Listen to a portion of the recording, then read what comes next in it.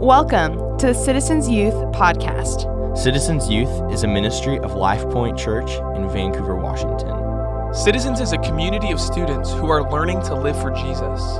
We meet every Wednesday at 7 p.m. To find out more, check out lpcvan.com/youth. Gets me every time. How many of you live in the continental United States? Then I have good news for you. You can go to that concert.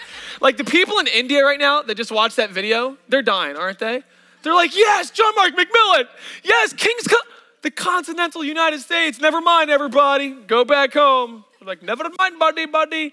So, yeah. Anyway, hey, welcome to Citizens. My name is Sam. I'm the youth pastor here. And Citizens, simply put, Citizens is a community. All right, I see a lot of new faces here, see a lot of old faces, and we're a family, guys. If you're here tonight and you expected a concert, if you expected a show, you're not gonna get it, because what you're gonna find here is a gospel-centered, a Christ-centered community of students from Mountain View and high school. And where are you from? Are you from Union? Liberty. You're from Liberty? That's a middle school. Yeah. Oh, Liberty, right? Why is Liberty the L? Isn't that kind of whack, right? Are there any schools that start with a W? Y East? They're like, Y East! And you're like, turn it around. I don't know. Anyway, we're a community of students that come from all these different schools. And what brings us together, look how, you're so tall, dude. You're super tall. How tall are you? Say it into the microphone. That's not a microphone. He's 6'6", right? Where else will you find a 6'6" person hanging out with, how tall are you, Grace? 5'6", 4'6", 3'6"?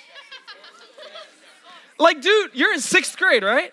You're a junior at Union High School. Where else would you find a junior varsity basketball player in the same room 2 feet away from a 6th grader? You know what I'm saying? Like, what is that about? Dude, we got swimmers. I see some Camus papermaker swimmers in the house, right? I saw Ethan in the back. Like, where else would you find Camus swimmers hanging out with, like, Union basketball players and Prairie Horse Rider Associationers?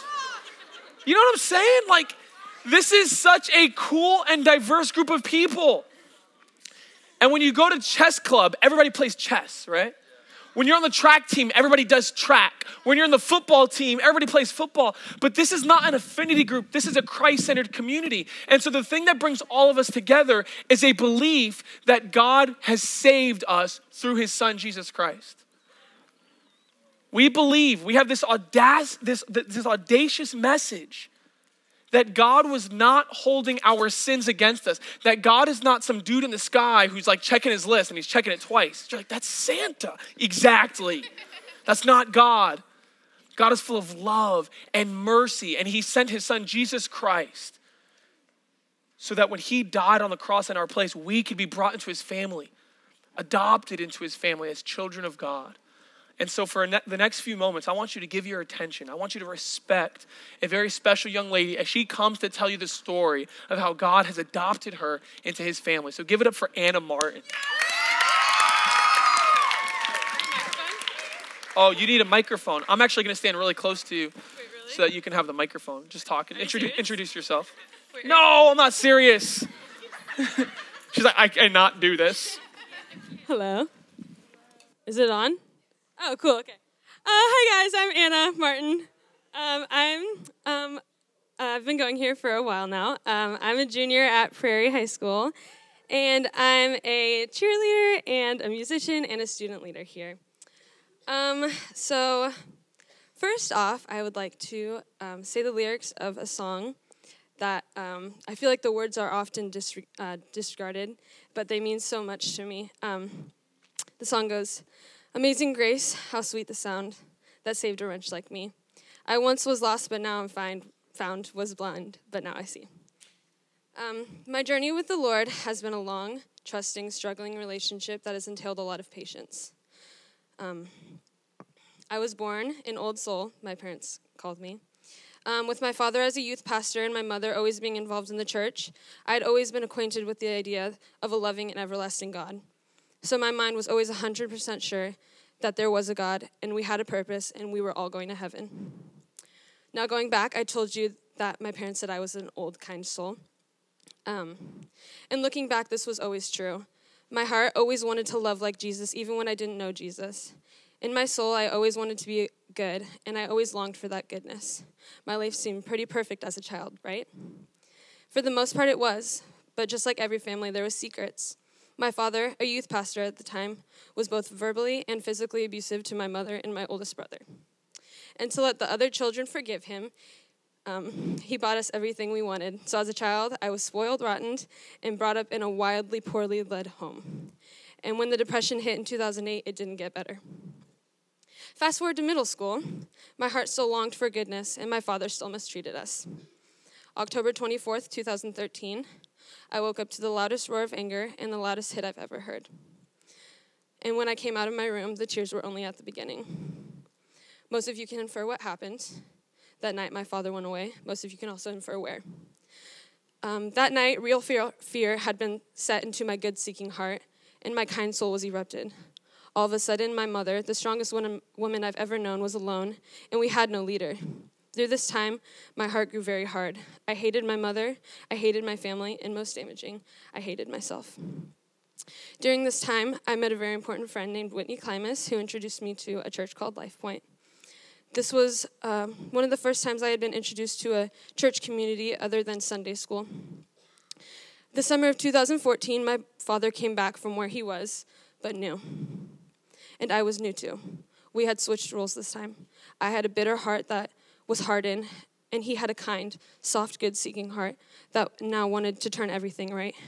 He turned into the man that only by God's good grace was a perfect leader, and I wasn't the daughter that he knew, and I wasn't the daughter that he knew. This time in my life, I was 14 and hated the person I had become. I hoped and held on to the grace that he promised and the plan that he laid out, but I couldn't find the salvation that I so badly needed. So I turned even further away, making my heart so hard. Looking back, I thank God so much for his grace in giving me my mother at this time, for she was the only friend that I had, and the leader at the time. Freshman year, my heart was still hard. March of 2016, I returned to Life Point that Whitney had taken me in 2012. Sam's messages softened my heart with every word God spoke through him. I heard about the forgiveness of a father, the kindness he shows us, and that we also show, and the mercy he shows even when we definitely don't deserve it. When I started coming back, I was entirely overwhelmed by my sin.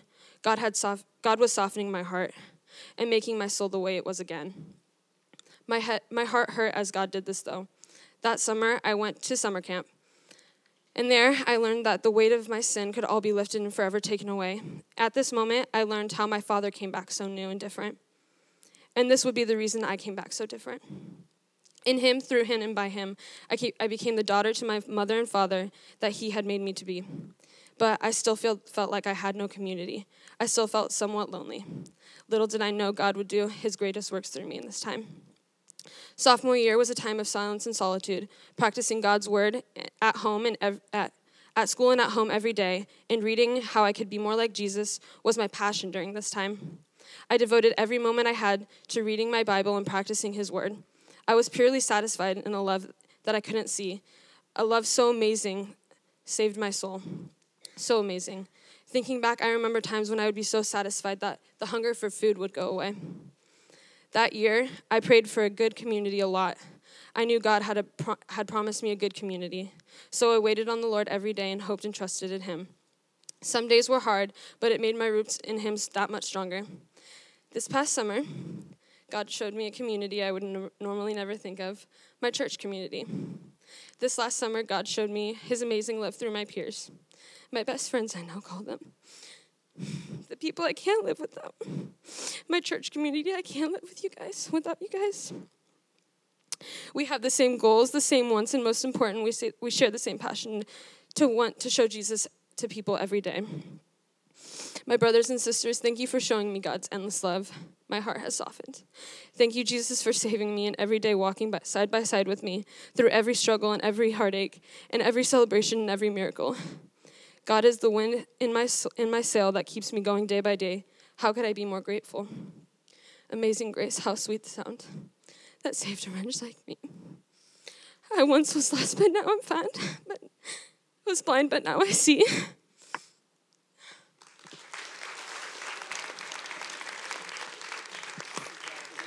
Hey, let's stay here for a second. Man, it's real, huh? Isn't this awesome? And I know many of you share a similar story, but let's pray as we get into tonight. Let's pray for Anna and for the rest of our community. Lord, thank you for our sister here, God. Thank you for the work that you've done in her life. And Lord, as we see the gospel play out in real time, God, not in theory, not as an abstract concept, but Lord, in a real person's life, God, it draws our eyes to you and we go, Lord, you're real and you're doing something, God. So would you continue to work, continue to do something amazing in this community, in these students, Lord. And may the result of all of this be glory to you, Lord. May people see you for how beautiful you really are. In Jesus' name, amen. Amen. Thank Anna one more time, huh? All right, go ahead and open up your Bibles to 1 Thessalonians chapter 3. 1 Thessalonians chapter 3. If you're borrowing our blue and white Bibles there, you can turn to page 987. 987. We're continuing a series here called Still Standing. Okay, so this is our 5th week in the series called Still Standing. If you're like, dude, I missed the first 4 episodes, I need those. Just go online, lpcvan.com/youth, and you can watch all those episodes, all right? So you can binge watch them tonight while you're sitting in your bed, eating your popcorn, binge watch some sermons, some videos, and it'll be tight. So are you guys ready? If you're ready, give me like one of these. Give me like you're about to run a race, right? A little warm up. Okay. If I preach like this the whole night, would that be distracting? All right, deal. All right, here we go. 1 Thessalonians chapter 3. Question for you. Has something ever kept you tossing and turning?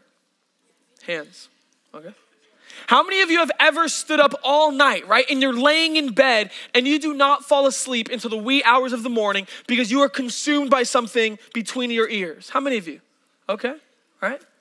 And you know, right? You're laying in bed there and you're like trying every different position. You're trying the double pillow. And you're like, who sleeps with a double pillow? Anybody double pillow? You guys are weird, man. The double pillowers? What? How do you not wake up like this, right?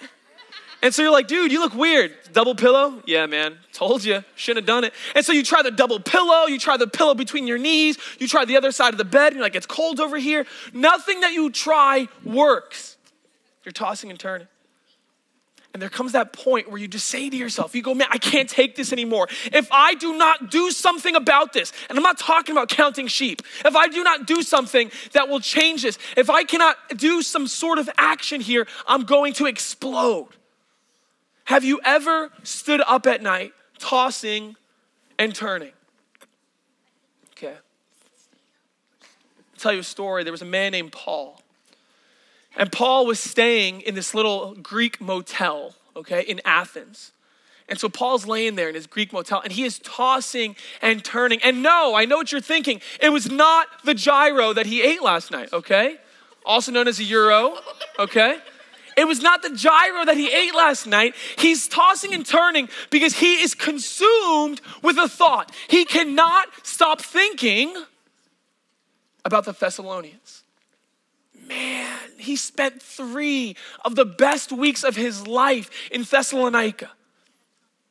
He told them the good news about Jesus Christ. Paul was there, and guys, you should have seen their faces. He was telling them the good news that God would not count their sins against them, but instead that he would put their sins on Jesus and invite them in as if they had never sinned. And you should have seen their faces. Man, they were hungry to learn more about Jesus. No, they weren't hungry. They were convinced. You should have seen the way they turned from their idols to serve the living and true God.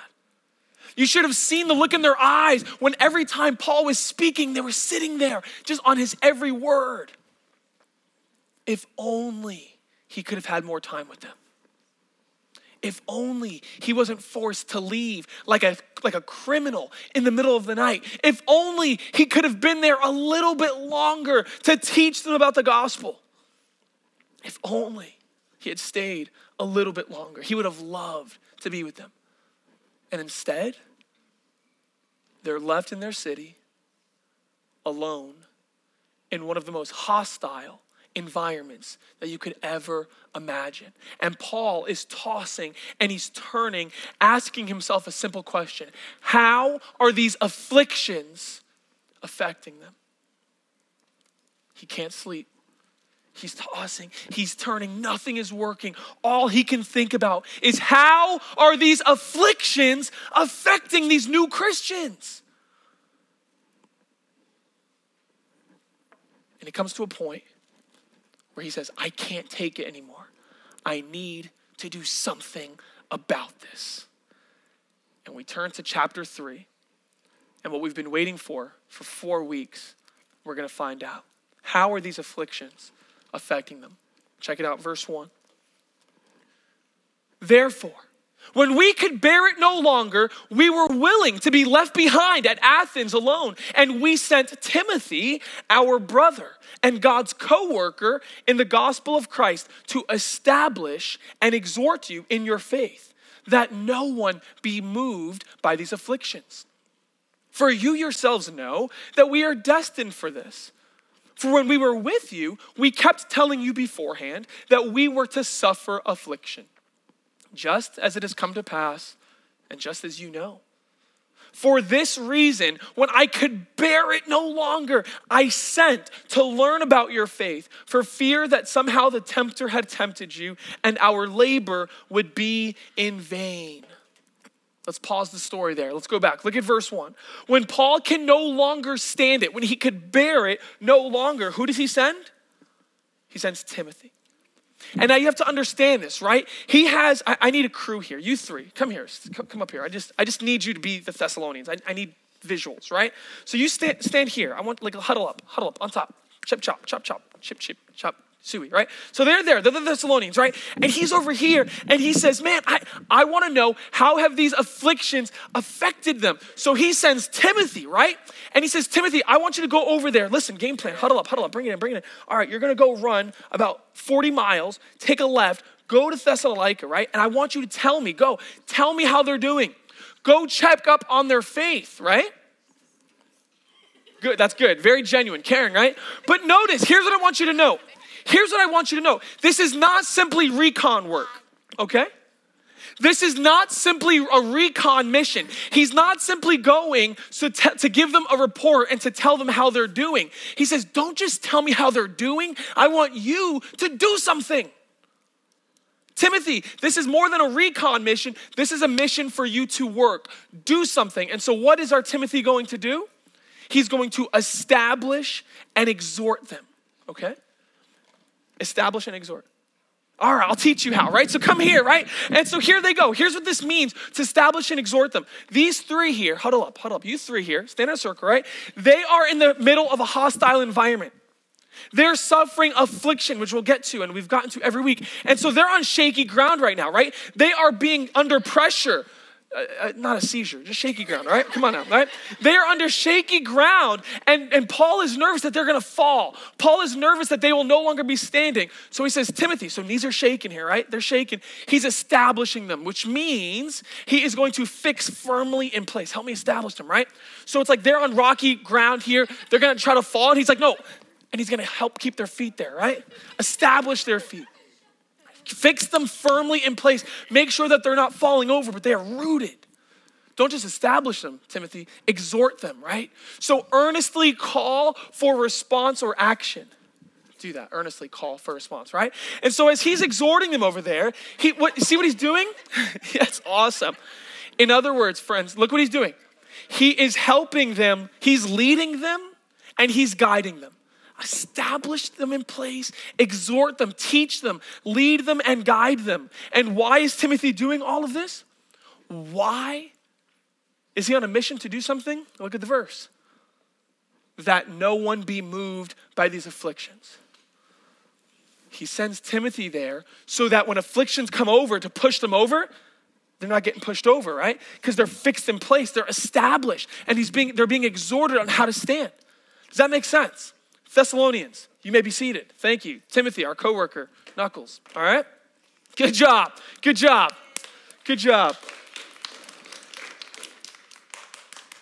So here we go. Why? So that no one be moved.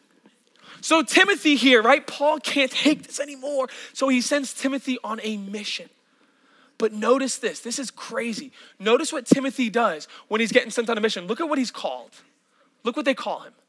God's co-worker. How many of you have co-workers? Anybody have a job? You're like, I don't have a co-worker because I don't have a job. Because I'm 13, Sam. Good one. Rub it in. Sorry, you can come over to my house. I will pay you to pull weeds in cookies. Yes, I pay in cookies. And all the middle schoolers are like, yes? All right, I'll take that. Thank you. So a coworker, when you have a job, your coworkers are people that are on the same team as you. They're on the same mission as you. They have the same goal as you. And so friends, you ready for this revelation here? God has coworkers. How cool is that?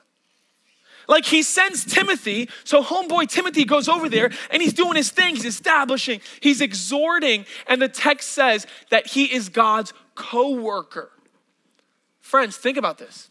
If God has co-workers, that means a couple things. First of all, it means that God is actually working, right?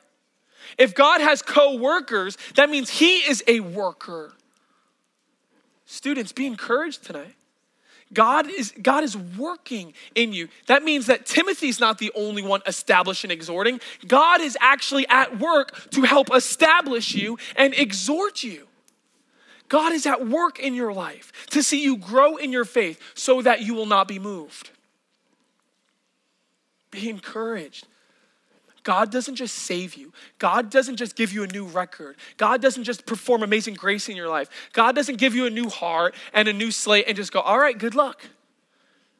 God saves you, and then students, he continues to work in you. The story of Christianity is not hold on to the end. If you need me, call me. And there's a lot of people that view Christianity like that. God got me out of hell. He gave me a get out of hell free card. And now for the rest of my life, if I just obey enough, I'll see him at the end. No, that's not God. When God saves you and brings you into his family, he's there continually working in your life. And he's making you look more and more like his son. He's making you look more and more like what he's created all human beings to be, in his image. And so if God has coworkers, that means, first of all, that he's working. But second of all, it means that he's included people in his mission. Think about that. If God is working in your life and he's included people to be a part of that mission in your life, then what is that? How does that affect our view of our spiritual leaders? Think about that, right? You thought that people with the red lanyards were just supervisors, huh? You're like, well, when I'm at school, we have chaperones. Isn't that what they are? Aren't they just the chaperones with the red lanyards? No, they're not chaperones. There are adults in this room who, believe it or not, were once teenagers. They were not born old. I was not born at the age of 24.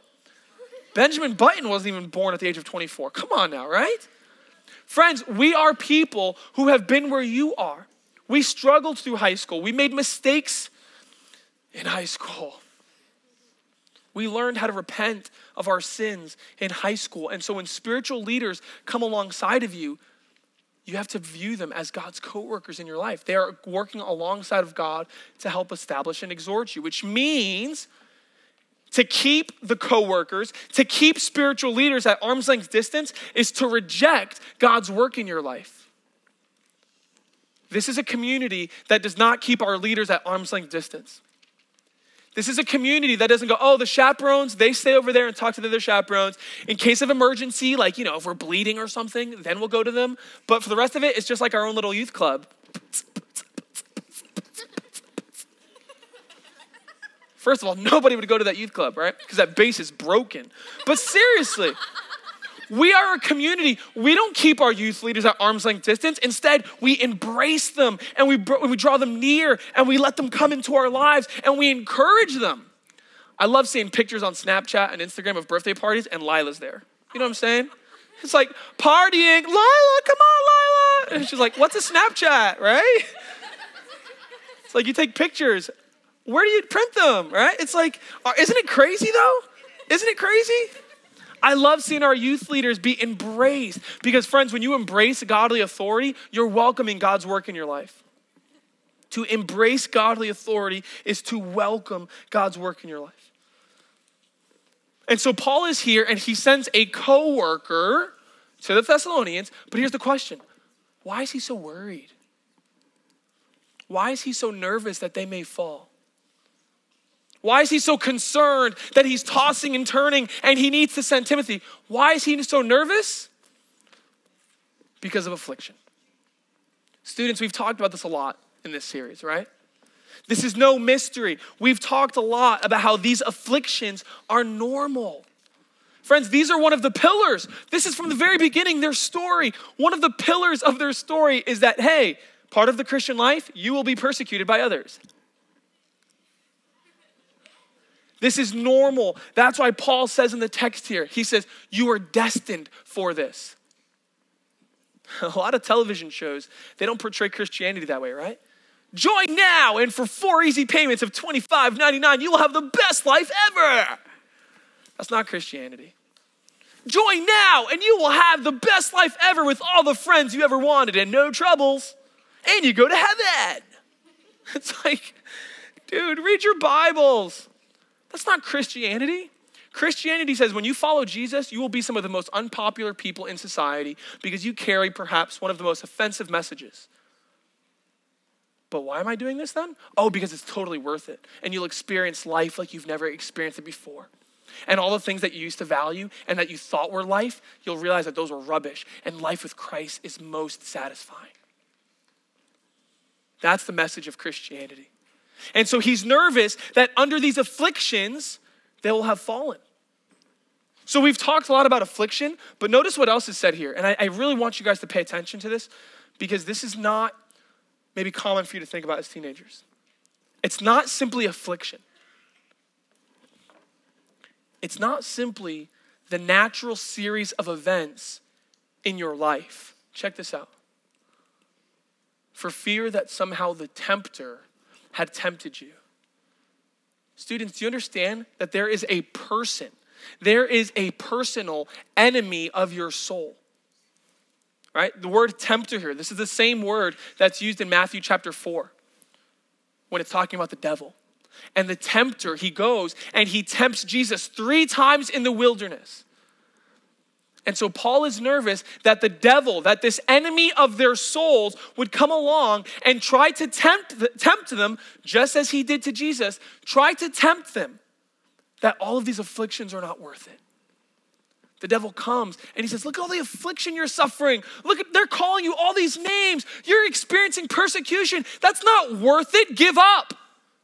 Don't stand, lay down, quit, fall over. It's not worth it. And so they're experiencing affliction and they're experiencing the opposition of the enemy, of the tempter. And that's why Paul feels the need to come and say, no, don't give up. Still be standing. I'm fearful that if you do not stand, then our labor would be in vain. Those 3 weeks of ministry, those baptisms, everything that you've experienced when you follow Jesus, all of it would be for nothing if you were to fall now. Students, I talk about this a lot beforehand so that when it happens, you're not surprised. May there never be a citizen student that graduates from high school, goes out into the real world and goes, I'm being persecuted for being a Christian. Sam never told me this. We're telling you beforehand.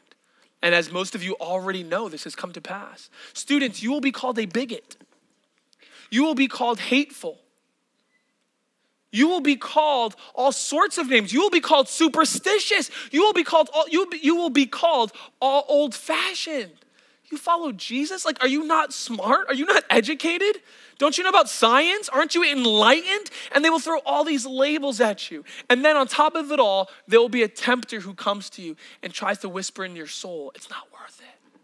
It's not worth it. You're losing friends over this? It's not worth it. You're losing sleep at night because of all the names you've... It's not worth it. Students, this message, yes, it's offensive. Yes, to those who don't believe, they may look at you like you're crazy, but to those who believe, to those who stand, the gospel is the power of God for salvation. This message has the power to save your souls, just like we heard from Anna, and just like we heard last week from Colton. This is the message of God's good news that he's saving the world through his son. It's worth it. It's worth it.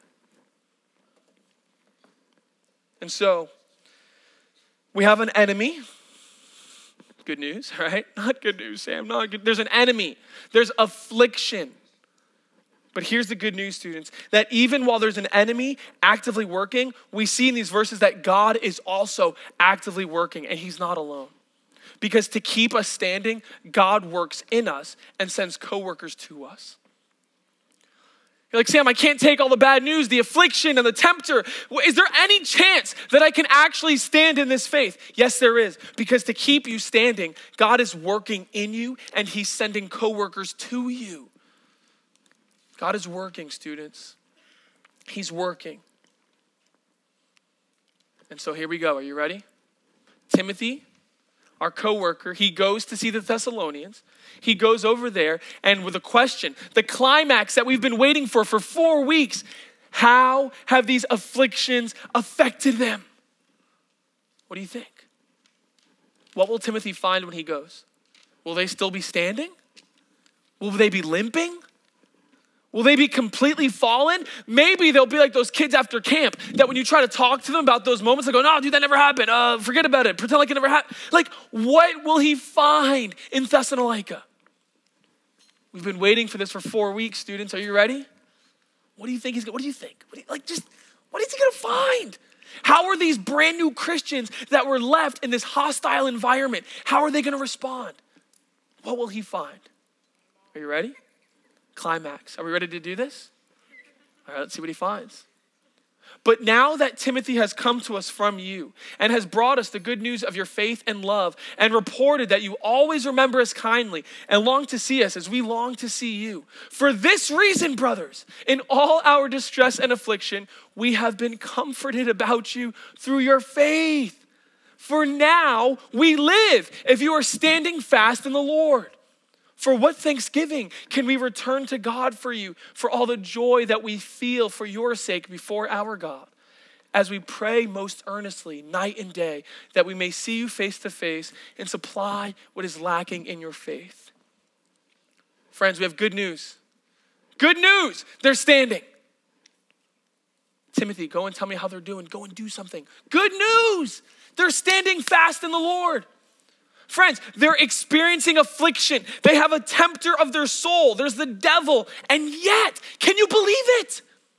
Students, can you believe it? They're standing fast.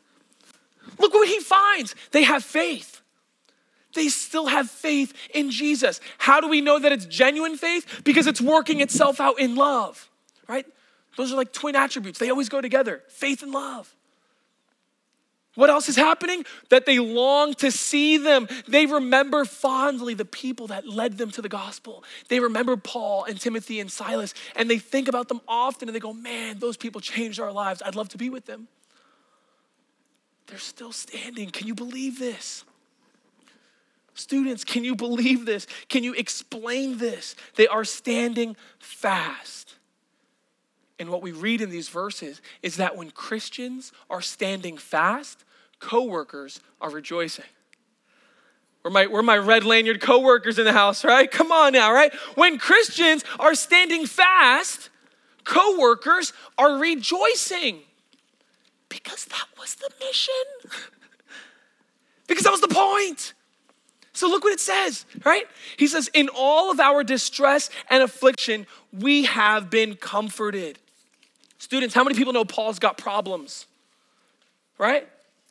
Paul has his own distress and affliction. Paul's been he's being run out of Greece. He's being beaten. He's being mocked. He's being smuggled in secret like a love letter. This dude has got problems, and yet he's reacting as if he just won the lottery.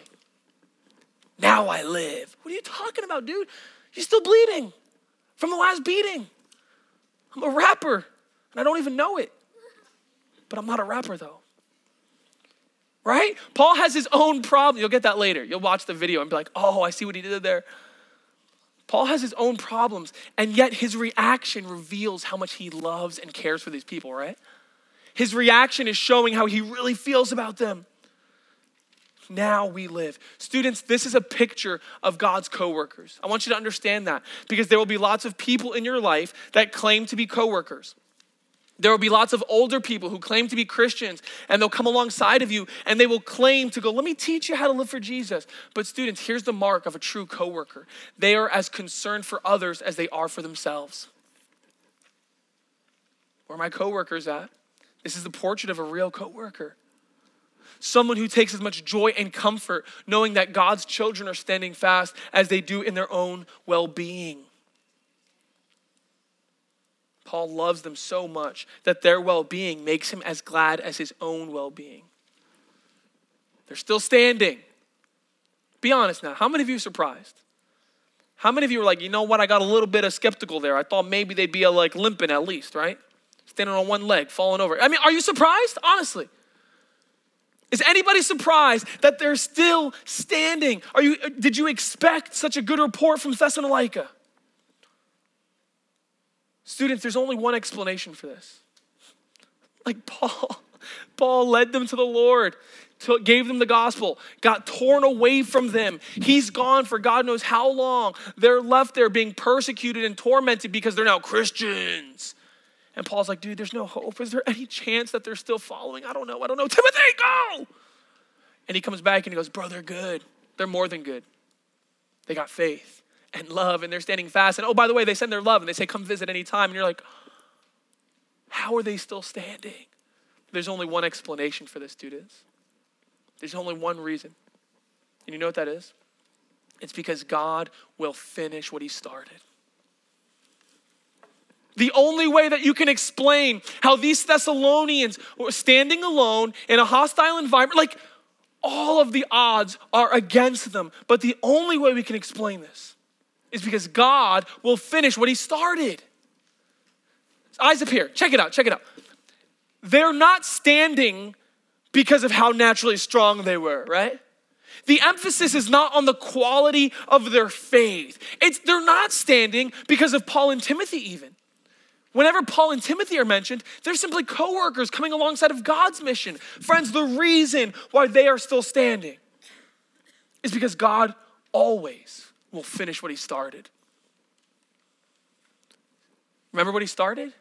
Do you guys remember chapter 1 where we started and we learned in chapter 1 that God came to these people through the gospel because he always works through the gospel. And so he comes with the gospel and the gospel comes to them and then works in them, right? The gospel's working in you, right, brother? I feel it. It actually is though. Literally and for the sake of the illustration, right? That's kind of dope what I did there. You see that? This is like a real life. This is based on true events here. The gospel is working in him. And so he started something here because when the gospel comes, it's like a seed that plants and then it sprouts and it starts doing all these things. And he's like, and actually this is Jackson's story. You should share your story one of these days, dude. That'd be tight, right? You already did it on video. Check out the video. He's on video. And so it comes and the story, it's like, the gospel story is just birthing things. And he's like, I'm different. And now I don't want to do the things I used to do. And now I have a new heart and I have no shame. And it's like, I have a new purpose. And it's like all these things. And you're like, Jackson, what happened to you? Did you get on a weight loss program? Did you just start thinking positively? No, God changed me. He started something in me. And students, what we find here is that when God starts something in the Thessalonians, when God starts something in you, he will finish it. I'm confident of this, that he who began a good work in you will be faithful to bring it to completion at the day of Jesus Christ. And so I have the utmost confidence as I stand here that those of you who have had new hearts and have been regenerated, those of you who have put your faith in Christ and said, dude, I'm tired of living for me. This is not giving me any joy. I want to live for Jesus. For you, student, be encouraged, because on the day that Jesus comes back and he's brought all of his children to stand there, I'm confident that we'll be standing side by side. I'm confident that no matter what you've experienced in this life, you will still be standing. Paul knows that when God starts something, he finishes it, which is why he finishes his section with this prayer. Take a look. Now, May our God and Father himself and our Lord Jesus direct our way to you. Because remember, he's still over here, right? And they're over there. And Timothy was like bringing back postcards and like snaps and Polaroids and stuff. And he's like, yo, dude, it's beautiful this time of year in Thessalonica, right? And so they're still separated. And so he says, now may our God and Father himself and our Lord Jesus Christ direct our way to you. And may the Lord make you increase and abound in love for one another and for all, as we do for you, so that he may establish your hearts blameless in holiness before our God and Father at the coming of our Lord Jesus with all of his saints. 3 prayers here. Do you guys see those? See how he's praying for them? He's like, this is like my dad at Thanksgiving time. When I was a kid growing up, my dad was famous, or can you say infamous, for long prayers. Anybody like that? How many of you have the long-winded prayer master at home? How many of you are the long-winded prayer masters? Like, don't ask Danae to pray, right? So we used to make this joke, like, Dad, the food's hot. Come on now, right? And so we'd get the forks, right? And we're like, all right. He's like, oh, Lord. Oh, Lord. And I'm like, oh, Lord. Thank you for my family. And little by little, no joke, I am not exaggerating. About 4 minutes into the prayer, you start kind of doing one of these. Start like opening your eyes. And no joke, there are people. Oh, Lord. No joke, right? How many of you have snuck in a bite during a prayer? Come on now, be real. Yeah, I see that hand. I see that hand, right? And so Paul's one of those prayers, right? Because when he prays, he's not just like doing like a little like, like when he prays, he realizes that he's like communing with the living God, right? So forgive him if he gets a little excited. But Paul's like, he doesn't know where the end is, right? He's like, I just pray for this and this. And then, and God, and then, and he's just praying. And so we see 3 prayers here, right? He's not like, and they're standing, amen. He's like, now, right? When you start a prayer with now, it's like, woo, we're getting started, right? Now, 3 prayers here. Let's look at these 3 prayers, okay? Now, may our God and Father himself direct our way to you. First prayer, he's like, man, I want to be with them. Lord, please, I can't take this anymore. Would you please connect coworker and child of God? Would you please bring us together? That's a good prayer, right? Lord, would you connect more and more coworkers with students at Citizens? Amen? Amen, right? Bring us together. Second prayer. May they increase and abound in love. Wait a minute, Sam, I thought they already had love. I thought that was already checked off their list. Well, I'm glad you said that because love is not one of those things you check off, right? Love is not like, I got it. Love is like, choo.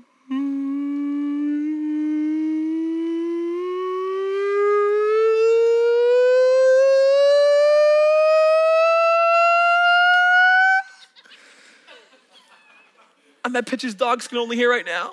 You know what I'm saying? Like, you can increase, you can abound, right? You don't check off love, Dave. You didn't like accomplish that in 7th grade. You're always growing in love. The people of God are always growing in the image of God, and God is a God of love. And so, Lord, make them more loving. And then the final prayer, this is my favorite. Establish their hearts blameless in holiness. Establish, we already saw this word, right? Lord, help them to stand firm in holiness. Help them to stand firm in their purity. Help them to stand firm in the process that you've already begun in their life, which is what? Operation Make Them Holy. If you come to the academy, you'll learn all about this. That when God chose to save you before the foundation of the earth, at the top of his priority list was make them holy and blameless. So basically, in other words, his prayer is this: God, would you finish what you started? God, would you finish what you started? Present them holy at the day of Jesus. And so our final point, we learn that we pray for God to finish what he started. We pray for God to finish what he started. Now, wait a minute, Sam, time out. I'm not gonna let you go there because whoa, contradicted yourself there, didn't you, Mr. Theology Man? Well, listen, you already said that God will finish what he started. Why do we have to pray for it? You said that God finishes what he started, so then why are we asking God to do something that he already said he wants to do? That's not how prayer works. You beg God, then he changes his mind and then gives it to you. why are we praying for something that God said he already wanted to do?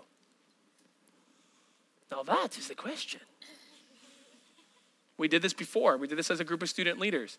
Do you pray for things that God said he already wanted to do? Yeah.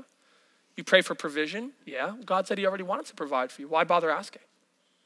Do you pray for protection? Yeah. God said he already wanted to protect you. I pray for protection. Why? Students, here's the answer, okay? This is a point about prayer. God loves for nothing more than to work in response to the prayers of his coworkers and children.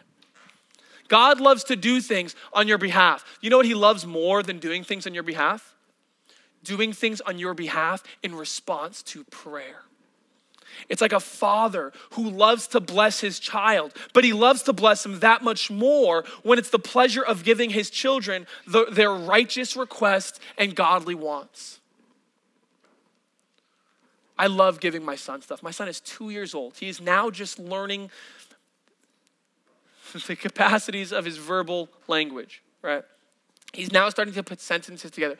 Daddy, cereal, please.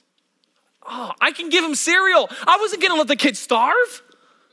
I was sitting there, right? He's like 1.5 and he can't talk. Until you ask, I'm not giving it to you. I'm gonna give him cereal. I want to give him cereal. I want to keep him alive. But when he asks, I will give you whatever you want, Micah. I'm like pouring the whole bowl of cereal on his head. I'm like, just eat. He's like, Daddy, can't breathe. Daddy, heavy. Right? God loves for nothing more than to answer the righteous request and the godly wants of his children. Students, God wants to finish in you what he started. And you know what's more? He loves to do it in response to your prayers. He loves to do it in response to your prayers. And so I'm confident, students, that God will finish what he started. I'm not going to be the youth pastor forever. Long after I'm gone, and long after that, God is going to continue to save students. I believe our next youth pastor is probably in this room right now. Which one of you 15 or 16-year-olds want to pursue? You know what I'm saying? It's just going to be the next man up. But what about Sam? What about Sam? He's a coworker. God's on mission. And long after I'm gone, God will continue to work in you. He will continue to save you. Long after you graduate, he will continue to establish your hearts in blamelessness and holiness. I'm confident. And so tonight as we respond, I want you to sing out triumphantly. I want you to sing, praise be to God. I want you to lend your amen to the praises because we believe in faith that on the day of Jesus Christ, we will still be standing. On the day of Jesus Christ, you will be standing next to your brothers and your sisters because God will finish what he started. If you believe that, say amen. Amen's not a churchy word or a Christian phrase. We say that when we say, I believe that. Yes, so be it. I agree. Amen. On the last day, we will still be standing because God will finish what he started. Amen? Amen. I want you to stand to your feet. We're going to sing. Let me pray, and we're going to respond tonight. Stand to your feet. Lord, thank you, God. Father, thank you for your word. Thank you, God, that the Thessalonians were still standing because of your faithfulness. And Lord, I thank you in advance, Lord. And I ask you that you would establish and exhort these children, Lord, these students. Lord, keep them standing, Father. Give them faith. Grow them in maturity. Continue to work the gospel in their hearts, God. Continue to speak to them. Continue to connect them with coworkers. And Lord, let the entire result be singing praises and glory to you, Lord. Father, I pray that as a result of tonight, we would leave here not the same as when we came in. As we drive home, as we lay our head on our pillows, some of us even double pillow it, Lord. I pray that the thoughts that would run through our head would be worthy of you. They would be thoughts that accurately reflect how good you are. That, Lord, the final thoughts in our mind as we go to sleep tonight would be, God is so good. And I'm grateful for Jesus because, Lord, you are. And we're grateful. In Jesus' name, amen.